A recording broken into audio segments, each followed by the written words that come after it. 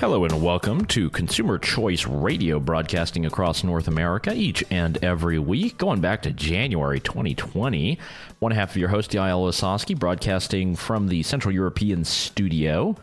I'm back after some long travails and travel, and I'm joined by my colleague, David Clement, who's sitting in the burbs of Toronto, Ontario. David, how's it going? Are you got the snow shovel out yet, or are things looking okay? Not yet. It's getting cold, though. Winter is coming. Winter is coming. It's not going to be fun. Not going to be fun for a lot of people.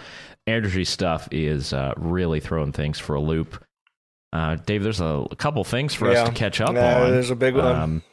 I mean, as much as it may be cold, and I may be bitter walking the dog because it's cold, I'm waking up this morning and I'm not Liz Truss.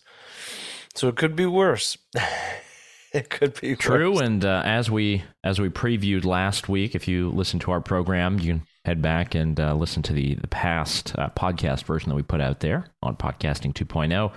And we were sort of foretelling what exactly was going to be happening in the United Kingdom, and it came true. Yeah, she lost to the lettuce, as it were. She got the boot. The shortest tenure for a prime minister in British history, I think. Which and there's I've noticed, you probably have noticed this as well. Everyone has been using their online presence to come up with the worst takes of all time to try to explain this to people. Yeah, and I think it's a very bad testament to how we teach not just economics, but public policy and understanding about systems, and why, in the end, she did have to resign. Yeah. Which, in the end, she didn't really have to. No. There was a fracking bill that was up that people had put together as sort of, this is a confidence vote in the government. But it wasn't really. Yeah. I mean, but sad to see a liberal democracy loses a leader, and they've got to go right back to the shuffle, and who knows, we might have Bojo on the other end of this. Yeah, I mean, I wouldn't mind Boris coming back, because I always thought it was weird that they booted him. And the thing is, Jagmeet Singh tweeted about this, and he's like, oh, see, this is just an indication of the damage that the Conservatives can do. And it's like, no. If there's a takeaway or a lesson, it's that the British parliamentary democracy is much healthier in terms of keeping leaders accountable than ours is. And I say that because essentially she couldn't wrangle her own party in regards to what some of her policy goals were. I mean, you and I have talked about this. I liked a lot of them. So I'm sad to see her go from a policy perspective, but she couldn't sell it to her own caucus. They revolted, and now they're going to have a new leader, or the old leader. And I mean, just imagine if our system in Canada actually operated that way, and the leaders of these parties actually had to face the music with their own caucus rather than kind of being the ultimate trump card at all times, which is the way it works now. I mean, I can't see a scenario happening where caucus revolts against a sitting prime minister. What are you talking about? Yeah. and yeah, it would just never happen because so much power is concentrated in the prime minister's office that it's just really not possible unless it was something like, I mean, it would almost, I would put it on par, and you can let me know if you disagree. I'd put it on par with like an impeachment.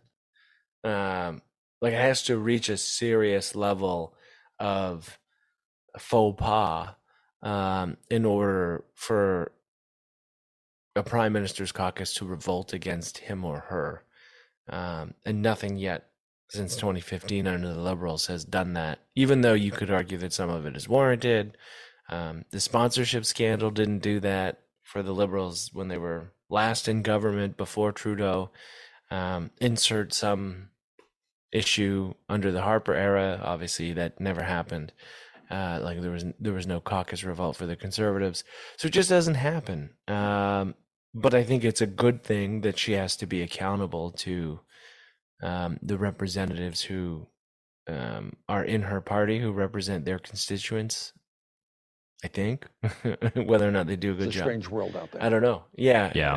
I don't. Do you see it as like a healthy thing, or do you think this is like a dysfunctional thing?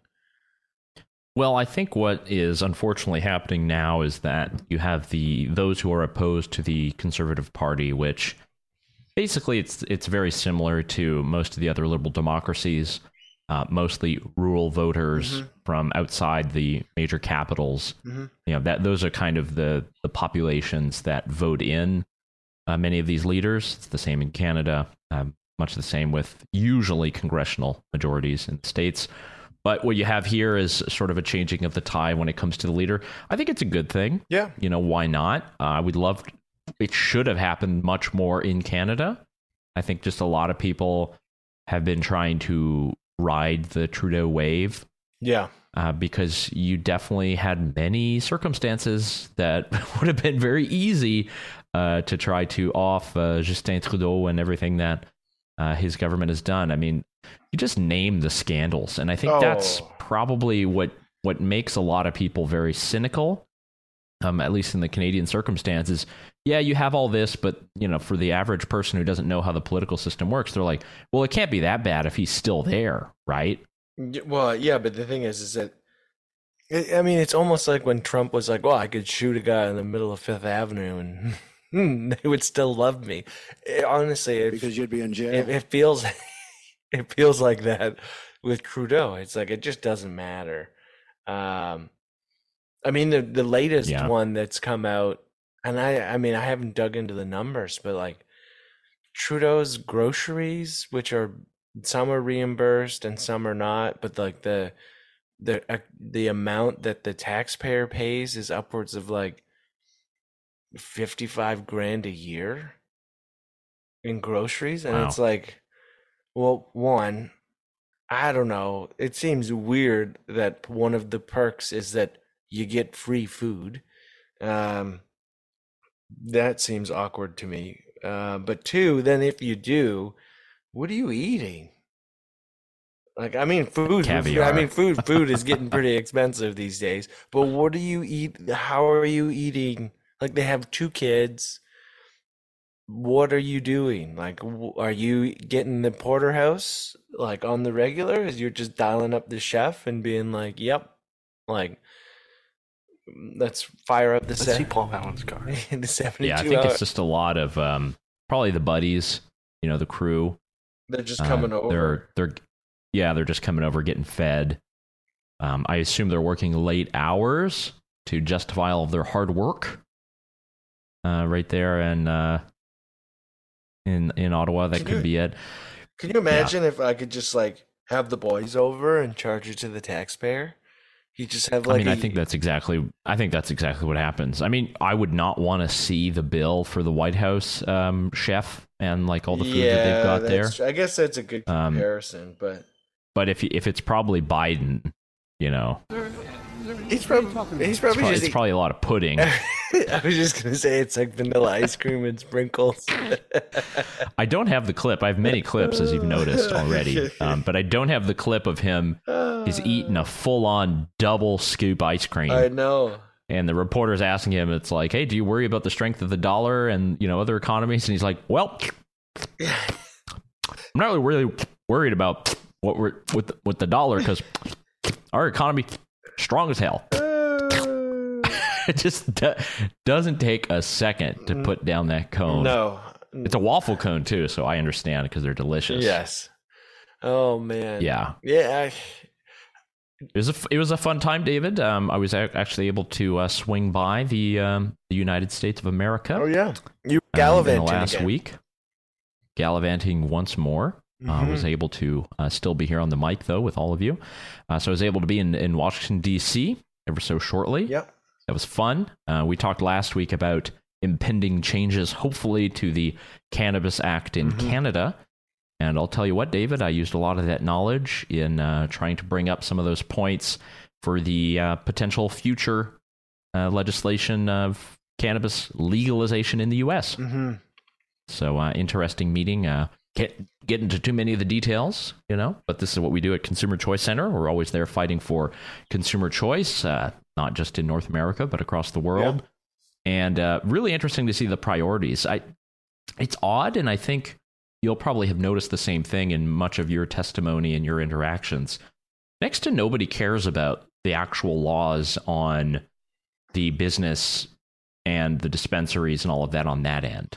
The consumer regulations that people actually see. Mm-hmm. Everybody's just worried about where's the money going? Where's the money? What's the tax revenue and how do I earmark it for my stuff? And it's like, how do I earmark it for my stuff? Or can we have particular diversity categories, which is now it's called social equity entrepreneurs. Mm-hmm. It's a very updated definition. And I didn't know this, but someone brought it up while I was in DC. There are certain government contracts that, once you reach a certain amount, there is an amount that's earmarked for certain diversity establishments or companies. And here's the thing is I understand the inclination to try and go that route. The problem is, and this is what we saw in Ontario, a lot of these rules. So the thought process is visible minority communities are disproportionately harmed by the war on drugs. And so in order to try and right that wrong, we want to make sure that they have proper entrance into the legal market so they can make money, etc. Okay, well, in the Canadian instance, a couple things that they should have done if they actually cared about any of that. One, get rid of the provision that prohibits someone from entering the space with a criminal record related to cannabis. That is a huge problem in regards to having people from the legacy market enter the legal market. Two, in Ontario, we had all these capital requirements. If you applied for a license for a retail store, you had to have like 50 grand in cash, and you had to show all of these, all of this money that you had essentially backing you, which really didn't make any sense because we don't require, let's say, a restaurant to provide proof that they are flush with cash if they want to open. But for some reason, we did that with cannabis retail. And then who does that disproportionately impact? Obviously, people of less means, people of marginalized communities. And so you just retilt the scales back against them. And it really just is one of those things where the more you can get, the more you can alleviate the regulatory and financial burden, the easier it is to level the playing field, which is what they're trying to do. The thing is that they try and get to that end goal with all of these hoops and all of the silliness, which just goes against it's counterintuitive or counterproductive.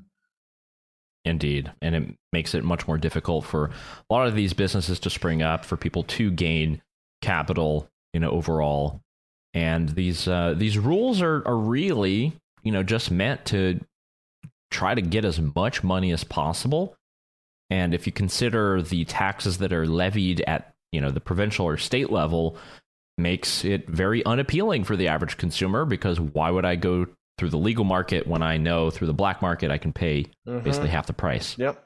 So that's the continuing issue with the system in Canada and everything that's happening there. And we're seeing that in a lot of U.S. states, particularly in California. The LA Times had a very good series of articles about why the California cannabis experiment hasn't been working. And there's been plenty of money there, plenty of sloshing around. Oh, God. They have had diversity quotas as well. There's been a lot of different problems with caps on licenses as well. And there's still, I don't remember the name of it, but there's a documentary about the gangs that had infiltrated Humboldt County. Oh, yeah. I watched that. It was good. It was a good one. Yeah, it was. That's the kind of stuff that we're probably going to see much more if we don't get an actual good bill going.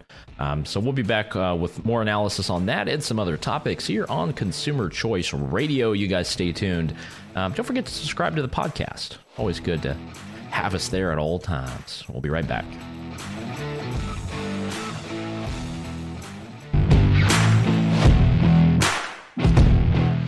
And we're back on Consumer Choice Radio, broadcasting across North America, Saga 960 AM and Big Talker Network. David, we're talking a little bit about the Cannabis Act in Canada and also some of the efforts to legalize in the U.S. But the U.S. Focus right now is on the midterms, and brought a clip that you probably saw. I think this is in Minnesota. Wanted to get your take on this. I thought it was particularly funny. It's one of these, like, not Freudian slips, but just a terrible gaffe that doesn't help anybody. I will never stop standing up for Big Pharma and standing against my constituents. Just a double whammy right there. That one is bad. That is bad. That was, I don't remember her name exactly, but she's the sitting Democratic congresswoman there in somewhere in Minnesota. Had this unfortunate moment. I haven't followed up. I don't know if she corrected the record or had a big thing. So now we've got President Joe Biden, who's going around the country. And I've got some great clips. This is one. How about this one? I will send you 10,000 Bitcoin Satoshis, the equivalent of about $3, if you can tell me what he's saying here. You ready for this challenge? Let's hear it. No, there's about 16 there I've already gone in for yet, and a lot more have asked. Another 20 or so. So I'm going to be doing it. What? What are you talking about? And then I have one more for you. This one you'll get, but you have to try to. No. You have to try to understand exactly what he's getting at. The right that I pushed hard and it finally got changed. The married couples in the privacy of their bedroom. Excuse me. I'm thinking about the Dobbs decision. Imagine. Well, I'll get to that. It's not looking good for our dear President Joe Biden. It's bad because, like, I hear that and I just hear my grandfather, and that's not a compliment in regards to the state of his life. I'm referring to my grandfather that he was in when he sounded like that. Just the bumbling and, like, the losing track and trying to stay on point. Yeah, I think there's probably got to be an age limit here on the president. And there's actually one guy who did make this point. His name is Joe Cunningham. So he was formerly Democratic representative in South Carolina's 1st District. Yeah, he was the one. He won Mark Sanford's seat against Addington, who Trump had primary Mark Sanford, and then he lost to Nancy Mace, who's our girl. Yeah. And he is actually, I believe, now running for governor in South Carolina. Ooh. And he is marketing himself as a bit more of a moderate this time around. And he came out very openly a couple weeks ago and said, look, there should probably definitely be age caps at the presidential level and definitely in the Senate. Yeah. No, it's true. Which is not a bad. I mean, look, independent thought within the caucus of the parties is very good. And I'll give an aside. I met with some family members recently as I was traveling. I was in Chicago. And there's this term that came up. I was wondering what you thought of this. They were talking to me about rhinos. Republicans in name only. Yeah. I haven't heard this in a while. I don't know how often you're seeing this. I had totally forgotten about this. I don't know what it means. I assume in today's age, it just means people who are the Republican Party who are not necessarily on Team Trump.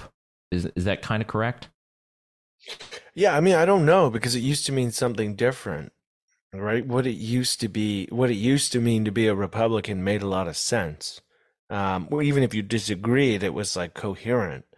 MAGA Trump is kind of like this word salad of national conservatism. And so now you have the MAGA people using the word rhino to talk about someone like Mitt Romney. And it's like, dude, that guy has always, he's been like this standard bearer of Republicanism for a long time, for better or for worse.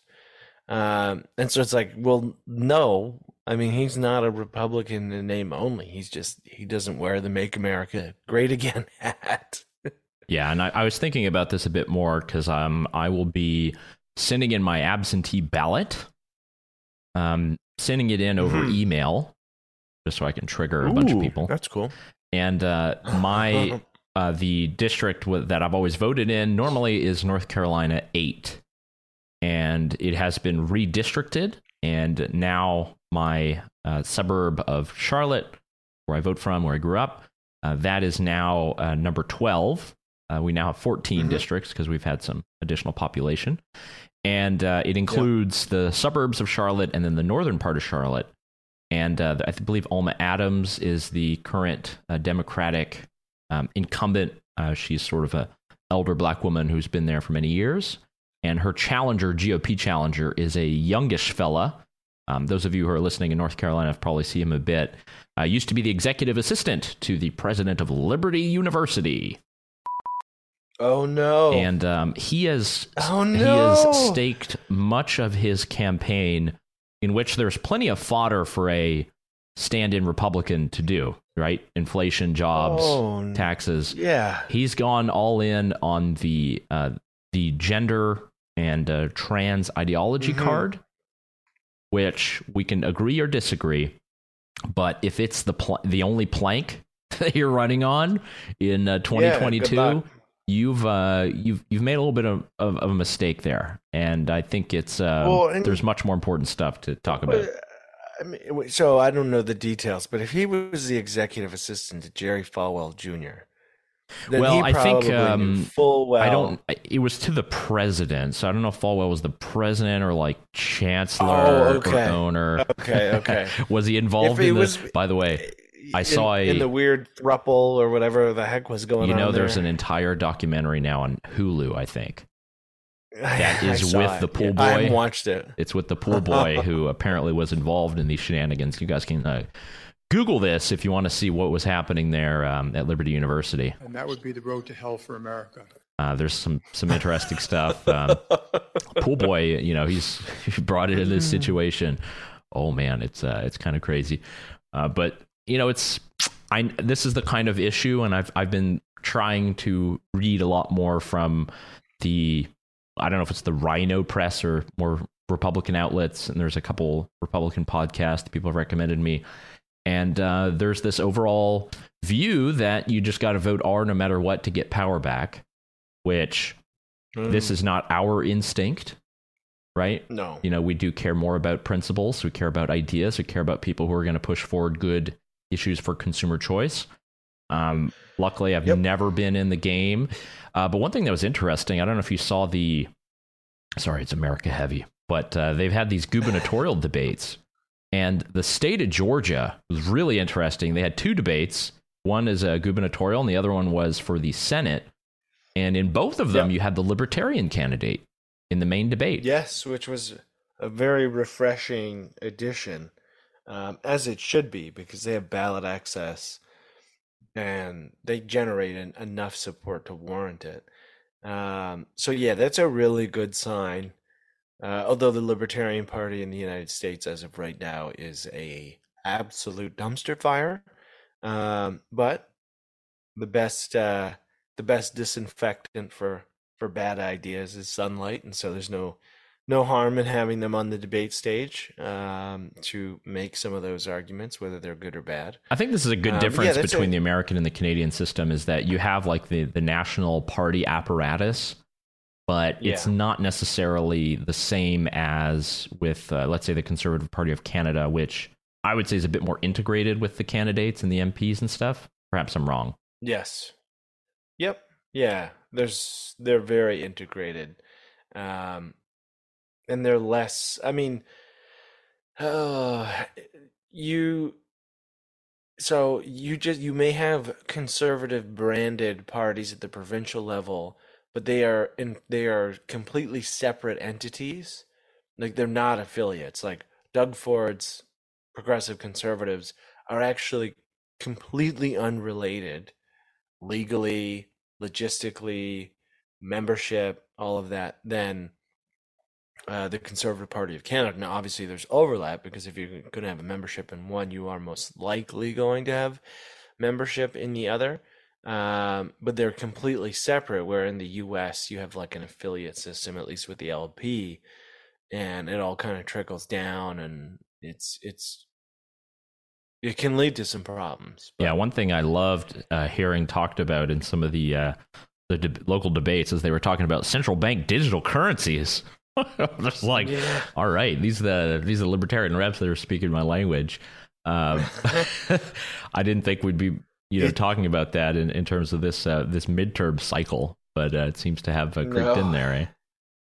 I wonder if the World Economic Forum came up in any of those debates. It actually did. I believe this is particular to the gubernatorial race in Georgia.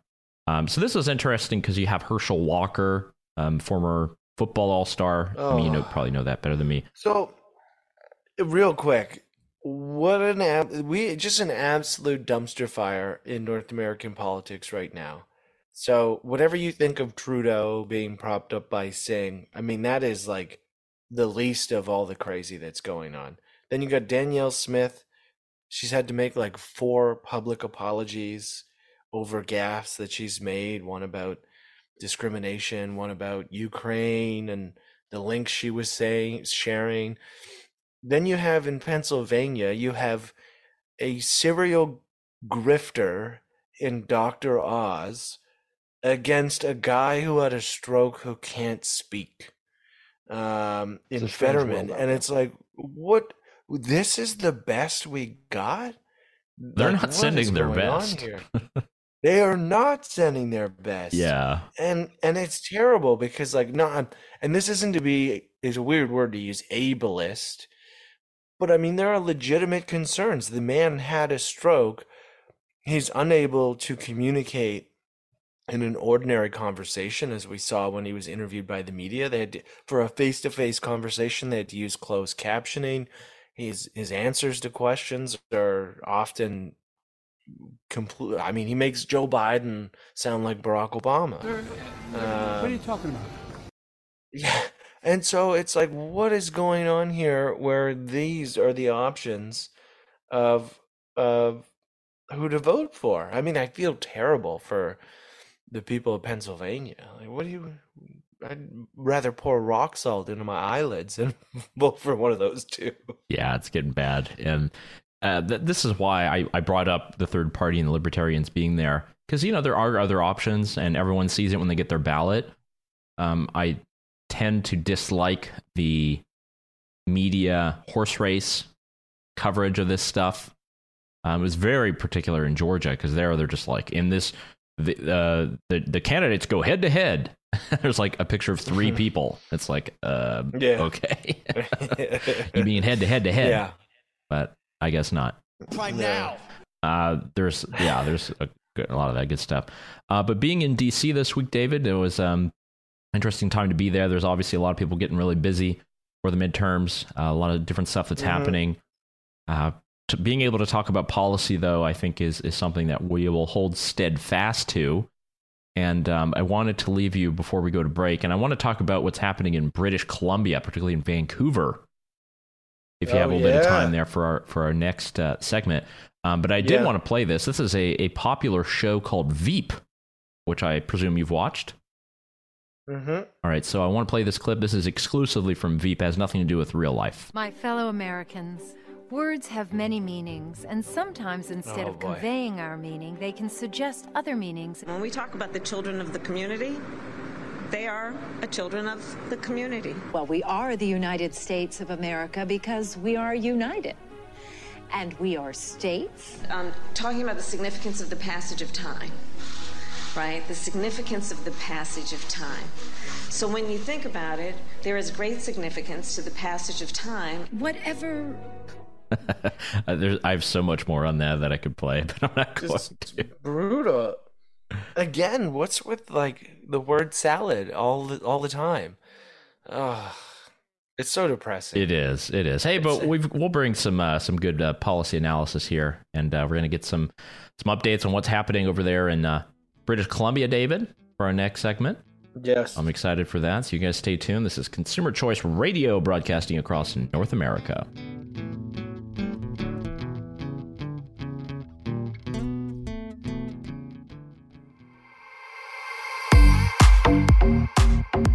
And we are back on Consumer Choice Radio. Yael, big news this week. Some leaked documents out of the province of Ontario. It looks like our man, Douglas Robert Ford Jr., is going to peel back exclusionary zoning. The Star reported that it looks like they're going to essentially legalize by right multi-dwelling units, so like triplexes and whatnot, on land that is zoned exclusively for single-family homes, which bypasses a lot of the local nonsense that you have in regards to zoning permits and all that. This is big news. This is very big news. One, because the Liberals and the NDP in the last election proposed exactly this. The Conservatives didn't, and they've taken it from those two playbooks, and it looks like they're going to implement it. And this is just a big win for a housing market that, despite the fact that prices have gone down a little bit because of rising rates, they're more unaffordable now than they were 2 years ago at the skyrocketing prices because mortgage rates are higher. And that's all boils down to a lack of supply. Ontario is the worst in Canada, and Canada is the worst in the G7 for housing units per capita. So our boy, Douglas, he's getting it done, as he likes to say. And I do like the Toronto Star's framing of it. Doug Ford, breaking. Doug Ford will override municipal zoning to allow more housing across Ontario. Confidential document reveals. So do you think this leak, is this a strategic leak, you think? I didn't read exactly how this info came out. Well, maybe, I don't know. There's a couple ways to look at it. So the municipal election is on Monday across the province. So this is, which NIMBY are you going to vote for, essentially? Oh, wait. They found the Star obtained a confidential cabinet document, PowerPoint draft. So it's a PowerPoint deck. Yeah, it's a slide deck.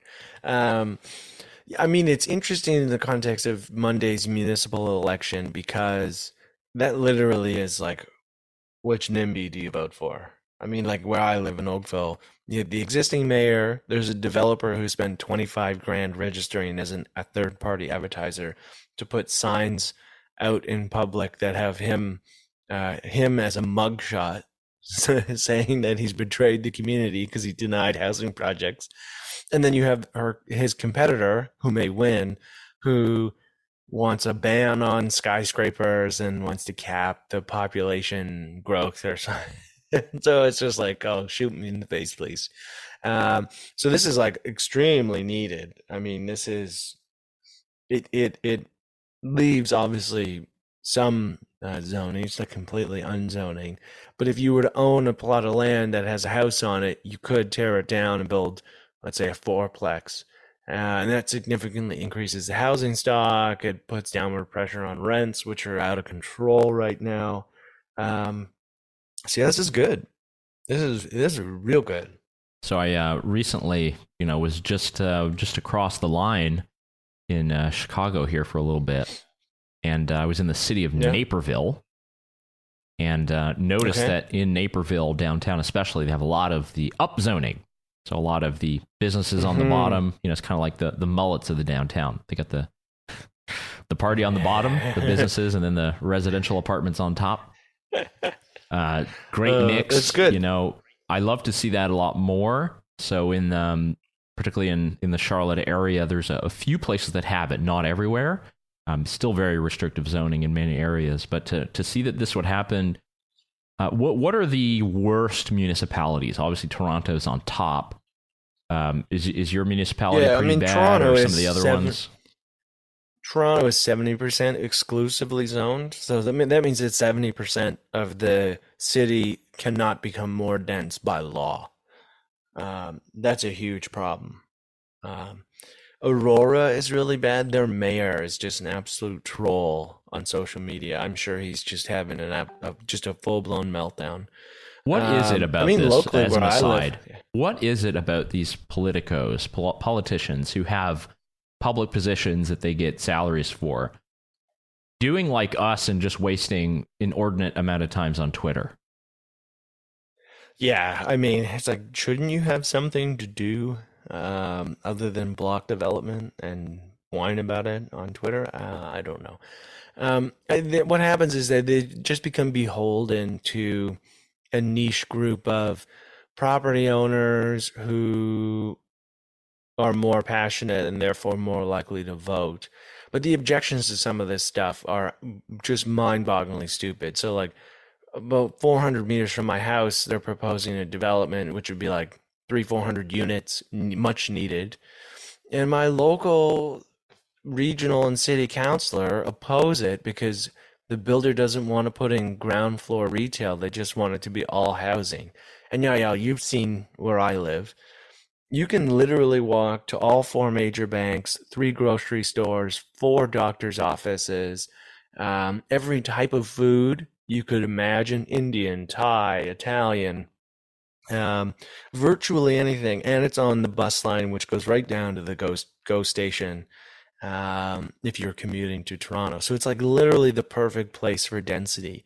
And they're just whining about it because they've decided that the area, which is populated with every business you could humanly imagine, needs more ground floor retail. And it's like, come on, guys, this is, and they're trying to block it. They're trying to block it, all 300 units, because it doesn't have ground floor retail. And it's like, well, we can see right through that.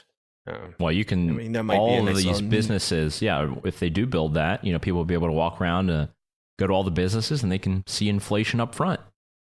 Those high prices. Yeah. So one thing I did want to mention, that our friend of the show, food professor, Sylvain Charlebois, he's really doing a great job chronicling some of the grocery stores which have been in the spotlight. And we've seen the leader of the left-wing NDP say that he won. He beat these greedy grocery stores, specifically Loblaws, which I believe, and David, correct me if I'm wrong, they've implemented a price freeze on their own branded items. Yep. So this is seen as some kind of a win from the left-wing NDP. Is that true? Yeah, it's complicated. One, it's good PR for Loblaws, but two, a price freeze, depending on the direction of food inflation, could mean higher profits for Loblaws, right? If the market adjusts, as always. Yeah, if the market adjusts and prices come down below the threshold that they've made for where prices are now, well, then they've said that they've frozen prices to save money for consumers. But in reality, those prices are higher than what they really would have been without this freeze. And so the jury is still out on that one. It was certainly a great attempt at good PR, right? To be like, oh, well, we really care. We're going to freeze prices. But we'll see. I mean, it's still too early. We should have Sylvain on the show, though, to talk about greedflation, because he's been rather critical of the idea that food inflation is just entirely caused by corporate profits, which is a talking point of Jagmeet Singh. Let's see Paul Allen's card. But yeah, it's a talking point that carries on. Bernie Sanders doing much the same down in the States. We have Elizabeth Warren. They all want to go after those greedy grocery stores, who, by the way, have terrible profit margins. Food is expensive. You don't go into the selling food business if you want to be a billionaire. You need to buy like 87 million grocery stores in order to do that. Yeah. I mean, I think what it is you have folks on the left who don't want to admit that overspending and overborrowing and inflating the money supply, like their playbook, causes inflation. And so they got to find another boogeyman to basically blame it on. And so they say, oh, well, corporate profits, and that's why they're just greedy and they're jacking up prices. But yeah, we should have the good doctor on the program to wade into that. Where I know one area where that's certainly true: supply management. They just keep taking and taking, but that is a different story for a different day. I love that, and we will recommend his podcast, which I believe is just called Food Professor. So you can find that in your podcast app. You can search for that. He's got very good insight. I don't think he does it every week, but he does it every 2 weeks or so. But overall, very good program. Some of the other news that are happening, things that will impact probably you. Let's see, man. I got a couple things on my desk. We've got Elon going through with buying Twitter. We've got lawsuits against Google. We've got TikTok. Actually, I want to do TikTok real quick. So there's I think it was Axios. They were able to get their hands on another one of these slide decks. Tell you, these PowerPoints are loose, folks. Put a lock on that. So apparently they have it to where the policy team is stating, hey, there's been a request from Beijing that we map all of the location data for the 80 million Americans who use TikTok for future targeting and other concerns. That doesn't sound problematic at all, coming from the Chinese Communist Party and Beijing and TikTok. And no, not good. Not good. Man. And Yeah. I mean, that's the thing. And at every turn, when the company gets the opportunity to really say no, like there's no data sharing, they never give a strong answer. And so you know that like if push came to shove, there would be data sharing. I mean, just think of a scenario where, which I think is not a matter of if, but when they invade Taiwan, there's then another global conflict. Obviously, the U.S. lines up on the side of Taiwan, provides them assistance in trying to fend off an invasion. And the Chinese just, I don't know. Yeah, could you weaponize that data? I don't know. It really depends. But like, it's a pretty uncomfortable scenario. For And, something that I is, said that Axios. is- It was actually Forbes. So I apologize for that. But the article in The Verge, TikTok fires back at Forbes, denies report of a plan to track specific U.S. citizens using its app. Okay, buds.